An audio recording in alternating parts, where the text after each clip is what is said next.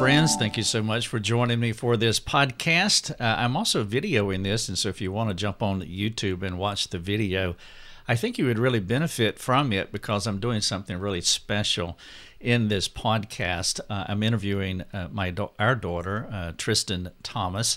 I did an interview with her a couple of weeks ago, maybe 3, and it was so wildly popular. I got jealous, but ultimately I repented of my sin, and I was very thankful that people were very interested in what you had to say.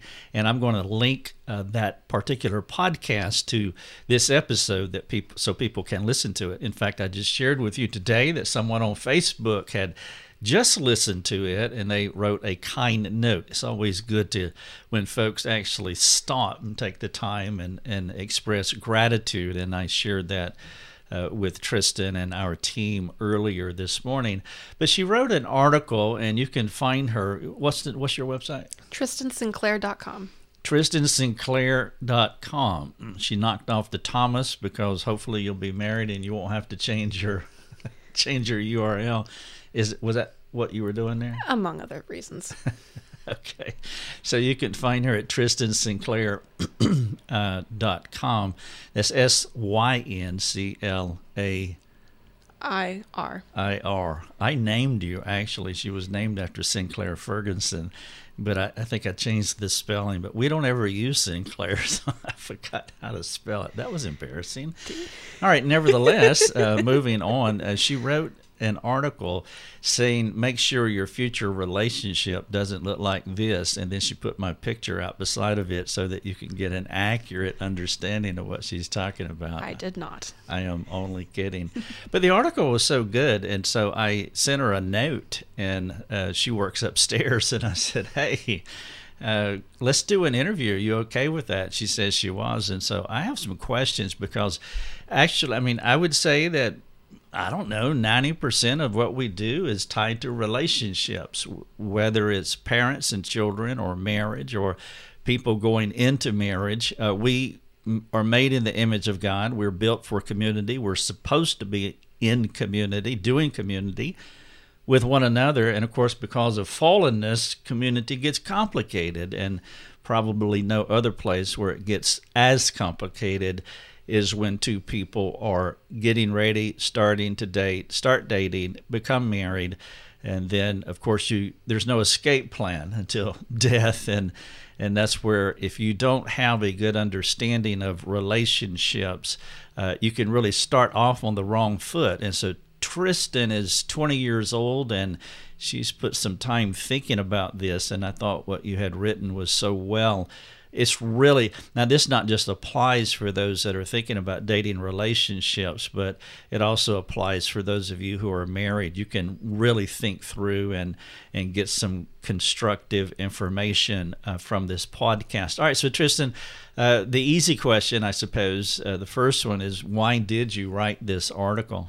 It's coming off of a lot of observation of I haven't been in a relationship myself, and so being in 20 years so far, just natural instinct is I want to learn and be like, okay, where do relationships go wrong? Because especially coming out of 15 years of being in the academic world, in school, and watching people who are like dating one week and not the next, or dating for a long time, and then the relationship ends, and you're just like, what happened? What went wrong? And so just out of curiosity, but then also wanting to learn myself and figure out, okay, what was good, what was bad, what went wrong, and then sometimes learning off of the good examples, learning off of the bad examples, and finding patterns and recognizing consistencies and inconsistencies, and then taking that from what Scripture says about relationships, taking that about what I'm learning theologically, recognizing those patterns. And so I put together everything that I've observed and I've learned in the last 20 years of my life into this article to speak to this issue of predominantly my audience is predominantly young women, but this applies to young men as well, and people who are married too,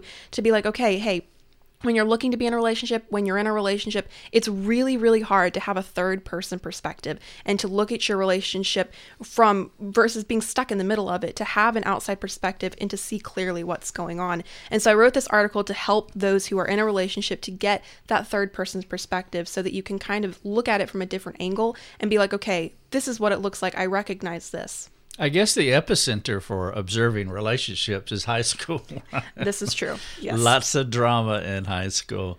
But let me also say, because I know you, and we do want to make a distinction as we observe people, that we can observe people cynically, critically, in a condescending way.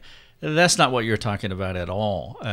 Paul said, "Follow me as I follow Christ." The implication is he wants you to look at him, observe his life. And so observing people is a good thing, but we want to do it with a charitable spirit, not a self-righteous attitude. And I know that you do that, that you are very charitable, not a self-righteous person. And so, as you said, you're trying to learn is discernment. And we do want to learn. We want to see the good and bad of what's going on in our world, and also learn from our own mistakes and the things where we are appropriating God's grace and we are maturing.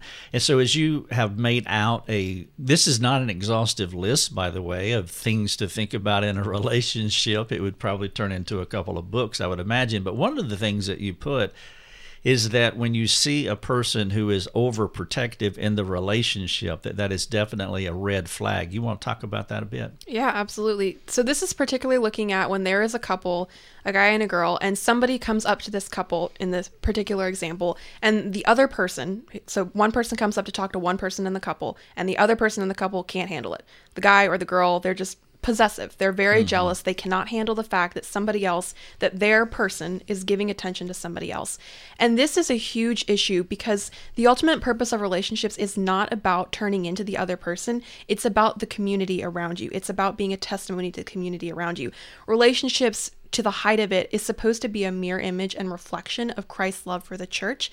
And so when you're taking that and you're cutting that off essentially when someone is being overprotective. And so there's this whole thing about like, you can live without a spouse. Like Jesus was never married. You don't have to get married. Most people are called to that, but not everybody is. And so while you can live without a spouse, you absolutely need friends. It's about that community. You need to be in relationships with other people for you to fully export what you are gaining in your relationship with Christ. And so when you're being overprotective and jealous, you're just cutting off all those other forms of community.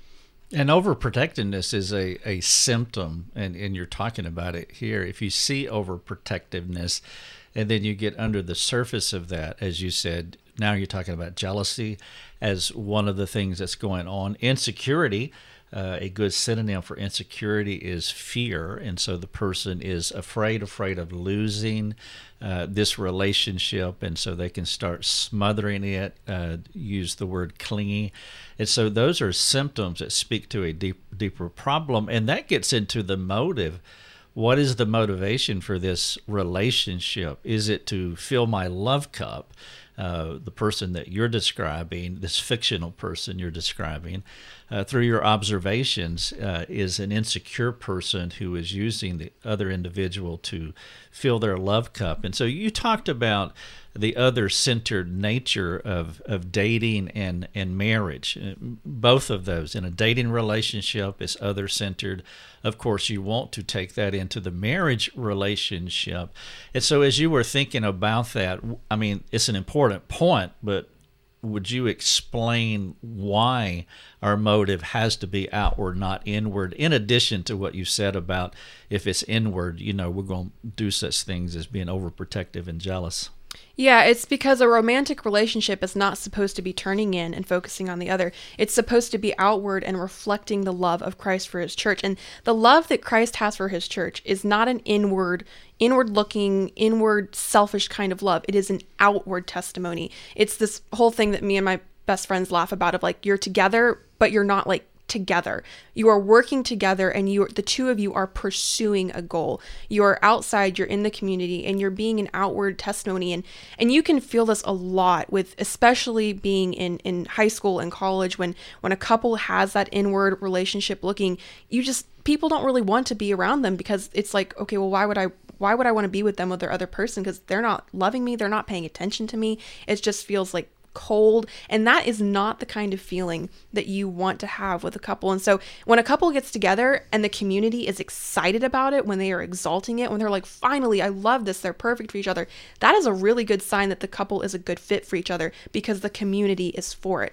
But if the couple is not enjoyed and wanted to, is not, when other people don't enjoy being around the couple because they're focused on the other, that's not loving the other people around you. And so you want to be with the person, yes, if that happens to be the case in the public setting, but you don't want to be constantly looking at them. You want to be using them as, not using them, but you're going to be together with them, looking out at other people and loving other people.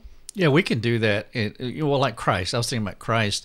As you mentioned, he was not married, but he had such an other-centered world view that he wasn't turned inward. The inward person, if they have no relationships, it's the same thing. I mean, they've turned inward, they're isolating, and so there's no exportation of the gospel. And so when you add someone to your relationship, like a dating partner, hopefully that turns into marriage, the idea is that they both have that same worldview, that they're not going to turn inward and isolate. They're going to continue to do what they have been doing individually. But I want somebody to complete me. Now, what's wrong with that statement? Because I've heard that finding myself and having my soulmate, and there's some good in that, but there's also some perversion, and you talked about that in your article. Yeah, so the good side of it is, as 1 Corinthians 12:21 through 26 talks about, you do want somebody who complements you. You know, the eye needs an ear, the foot needs a hand, that type of thing. You do want somebody who complements you, but they do not complete you. And this is something that I will be capitalizing till my grave, because it's just, you see this so predominantly in culture of talking about wanting somebody who's just going to fit you like a puzzle piece, fit you so perfectly that you're not going to have to, deal with conflict resolution. And that, there's so much about that that's not good at all. So you do not want to have a 50 plus 50 kind of relationship, because I can't math, but 100 plus 100 is a lot more powerful than 50 plus 50. And so when you're looking for another partner, you're not looking for somebody who completes you, but who makes you stronger, where like you're both two separate, beautifully functioning gears. And when you come together, you click in a way that you are so much more powerful together than you could be apart. Did you say you can't math? Is that an actual? It's a slang term that's just informal, and it's funny to say. Oh, okay. I cannot do arithmetic very well. Oh, I understood that. Yeah. All right. So when your mother and I got married, we actually wrote out a mission statement, and that what you just said was the core of our mission statement. That our reason for getting married is that we believe that we can accomplish more for God in this world than being single. And so it wasn't an inward perspective, but it's how we could maximize our lives together as one flesh. So, all right. So this idea of completing yourself, it does bleed into this insecurity as you're looking for someone to make you whole. You also talked about this sequencing of how not to fall into that trap, how to not to be that needy person. And it's about the way you prioritize relationships in your article. So give me the priority, and why have you chosen that priority? Yeah, so like you said, looking for somebody to complete you goes exactly back to insecurity. And this can be specific. Really what's happening is like the person, the guy or the girl, is seeing something about the person they're interested in that they like, that they want to be like. And that is not the way that should work. It should not be, I'm going to pursue them because there's something that I want to be. It should be a complementing thing where you are a whole complete individual person and the other person is a whole complete individual person. But when you come together, it's just fireworks happen and you're so much more powerful together. And so really before you should ever go into looking to seriously be getting in a relationship, you need to be 100% your own person, to have your own identity. And that's really what it is when you're being looking for somebody to have your other half. A lot of times people cannot have an identity separate from that other person. You need to have your own identity. So first of all, with this process is you need to find God, because God is the essence of love. He is the epitome of love. You are not going to be able to fully, truly love somebody else if you do not know love himself. So you have to find God before you can ever fully, truly, accurately, most to the best of your ability, cherish someone. Once you are on, of course, we're never going to have a perfect relationship with God, but once your heart desire is pursuing Christ, then you need to become one with your identity and figure out how your relationship with Christ ripples out into all the other areas of your life. How that, in your work, in your hobbies, and who you are as a person, in your family. Find yourself as it pertains to who God is. Like, who does God say he is, and what does that say about you? And then once you are one with God and you have made your own personal individual identity, then you can look out and say, okay, who is someone who would complement me in a way that will allow me to better be who I am as a God-fearing person, so that I can better portray the love that I have gained from Christ. Yeah, it reminds me of what David said in Psalm 23, the Lord is my shepherd, I shall not want. Well, then he just rolls into this 5-verse bragathon from that point forward, where he talks about how good, great, wonderful God is. He shall lead me by still waters, he restores my soul, etc. But at one point he says, my cup runs over. And so the person who has been affected by Christ is a full person. Now he's complete. His identity is in Christ. And at that point, you do have that ripple effect to where you're rolling over, you're spilling over. And so now your future partner is affected by that. And of course, if they're doing that, well, now we're really gushing. We're a raging river in every good kind of way. I'm talking to Tristan Thomas. She is our oldest daughter, and she wrote an article that says, make sure your relationship doesn't look like this. And then she lists several things in this article. You can go to episode 393, and you can look at the show notes. You can see the questions that I am asking her. And then you can also get the link to that article and go out and read it at her website, tristansinclair.com. Tristan, how long should you date before you take the plunge into marriage? This is a hot topic. So there have been exceptional cases where a couple met on Monday and they were married on Friday, and they've been married for 60 years. Mm-hmm. You see that, on the internet here and there, which is very cool. And as Abraham Lincoln said, what did Abraham Lincoln say about the internet? Oh, that the internet never lies. Yes. Abraham Lincoln, go. So while that caveat, there have been exceptional cases, that is not a blanket statement, and you should just not be like, I've met the one, we're getting married. Now, okay, so the honeymoon phase, also known as the phase of, affection, lasts for at least a year. It does?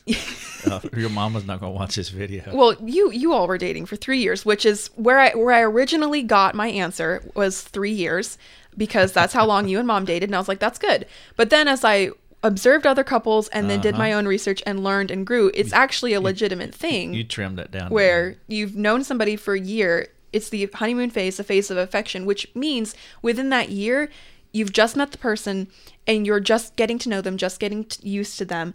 And so you have a hard time correctly evaluating them. And again, going back to, you don't want to be judging, but looking at them in a holistic picture, because within that first year, everything, give or take, could seem great about them. And you have a really hard time identifying and looking at their sin pattern, their sin nature. And so that's why you should really be dating someone for 2 to 4 years before you make any set in stone commitments. And do you want me to go through like the 3 reasons that I think? We'll get to those, but you're right. The data is all over the place. And there will always be that person that says, we met on Monday, got married on Tuesday, etc. And there just has to be wisdom involved there. You also don't make decisions in a vacuum, as in isolated from other input. Talking to other people who have the courage, they won't rubber stamp you. They're not afraid to speak the truth, but they would speak the truth in a loving way. And they would share their observations about the person that you're interested in, and also share their observations about you. For example, if you were talking to one of those clingy, overprotective kind of persons, jealous persons, hopefully they would have somebody in their life that would like say, this is what I observe about you. But I know that's also a rarity as well.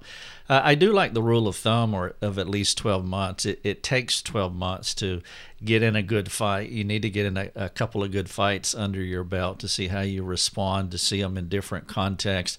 As you know, you've heard me talk enough that I call dating the artificial season where two people fake themselves out until they get married. I mean, at one level, there's no way that you can completely know the other person, because dating is a reboot every day, where you let the person, you separate, for 12 hours or whatever, and so it's always Groundhog Day, and so with that reboot, you're not in a 24/7 context, and so that's the nature of dating, and that's why wisdom would say, as a rule of thumb, there's no way you can canonize this and say that 12 months is the time and whatever. And we dated for 3 years, and there's reasons for that. Maybe we can talk at another time, but that's what worked for us, and it was right for us. But that's not necessarily right for everyone. But time is essential. Now, you talked about characteristics. Is this what you were talking about? No, I was talking about 3 reasons why you want to let some time pass. Oh, go ahead. Yeah, so the first one, as I mentioned, is you want 2 to 4 years to pass, or minimum 12 months, in a generalization, so that you can see their sin patterns. Like it takes some time. You cannot, like, if you just wait a couple weeks, a couple months, you're only going to see episodes. You need to know the person long enough that you can identify patterns. And this is ultimately so you can recognize their sin patterns. As Paul said, no relationship is without worldly trouble. And so really, if you're looking for the right person, which that's another topic, but when you're looking for a partner, you need to be looking at how does their problem solving complement yours, because it's just going to be problem solving galore for the next 60 years. So you want to be able to, okay, not galore, but there's going to be problems that need to be solved. And so you want to be able to recognize your sin patterns, and that's not going to happen until you have some time pass. You also want time to pass so that their actions can back up their words. Somebody might verbally confirm the embodiment of everything that you want in a spouse, but you need to make sure that you just don't take them at your word, especially if you're somebody like me who has a tendency to take people at their word. You want to make sure that you have time again and again and again for their actions to back up their words. And then pay attention to their reputation. How do they treat their parents? How do their siblings feel about them? Look at what the community says about them, and don't just blind yourself with what you're seeing directly in front of you. And then the biggest one with the time passing is you want to be able to see them as in multiple contexts, as you said. You want to go through seasons together. You want to make sure you've seen them in every situation, with every emotion, like high stress and peace, joy and sorrow, at church, at school, at home, at a restaurant, at a park. And this is because somebody may seem perfectly confident when they are at school or when they are at church, but then if you get them in another context, they're going to be totally out of their comfort zone. So you want to be able to see them as a holistic person and not just one side of them. It kind of reminds me of the Biltmore House.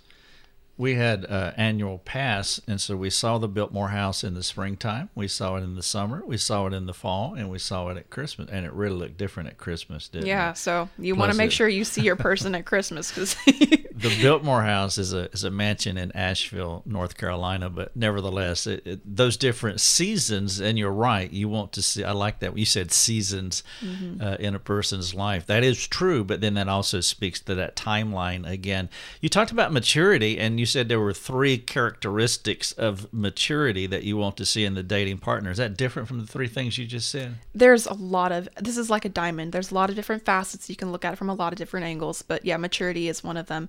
So basically 3, there's multiple ways you could look at maturity, and this is a whole thing in and of itself that could be a different topic from multiple different angles, but at least 3 that to kind of give you a guide to help you look at long as you are very kindly, objectively evaluating a person that you are looking to spend the rest of your life with. One way to define maturity is your ability to focus on the task at hand.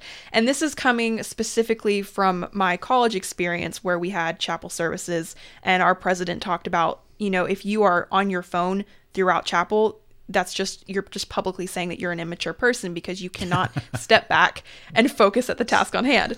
He was kinder in that, but that's essentially what he was saying. I have not looked at the phone the whole time of this interview. Exactly. We're just using it for a timer.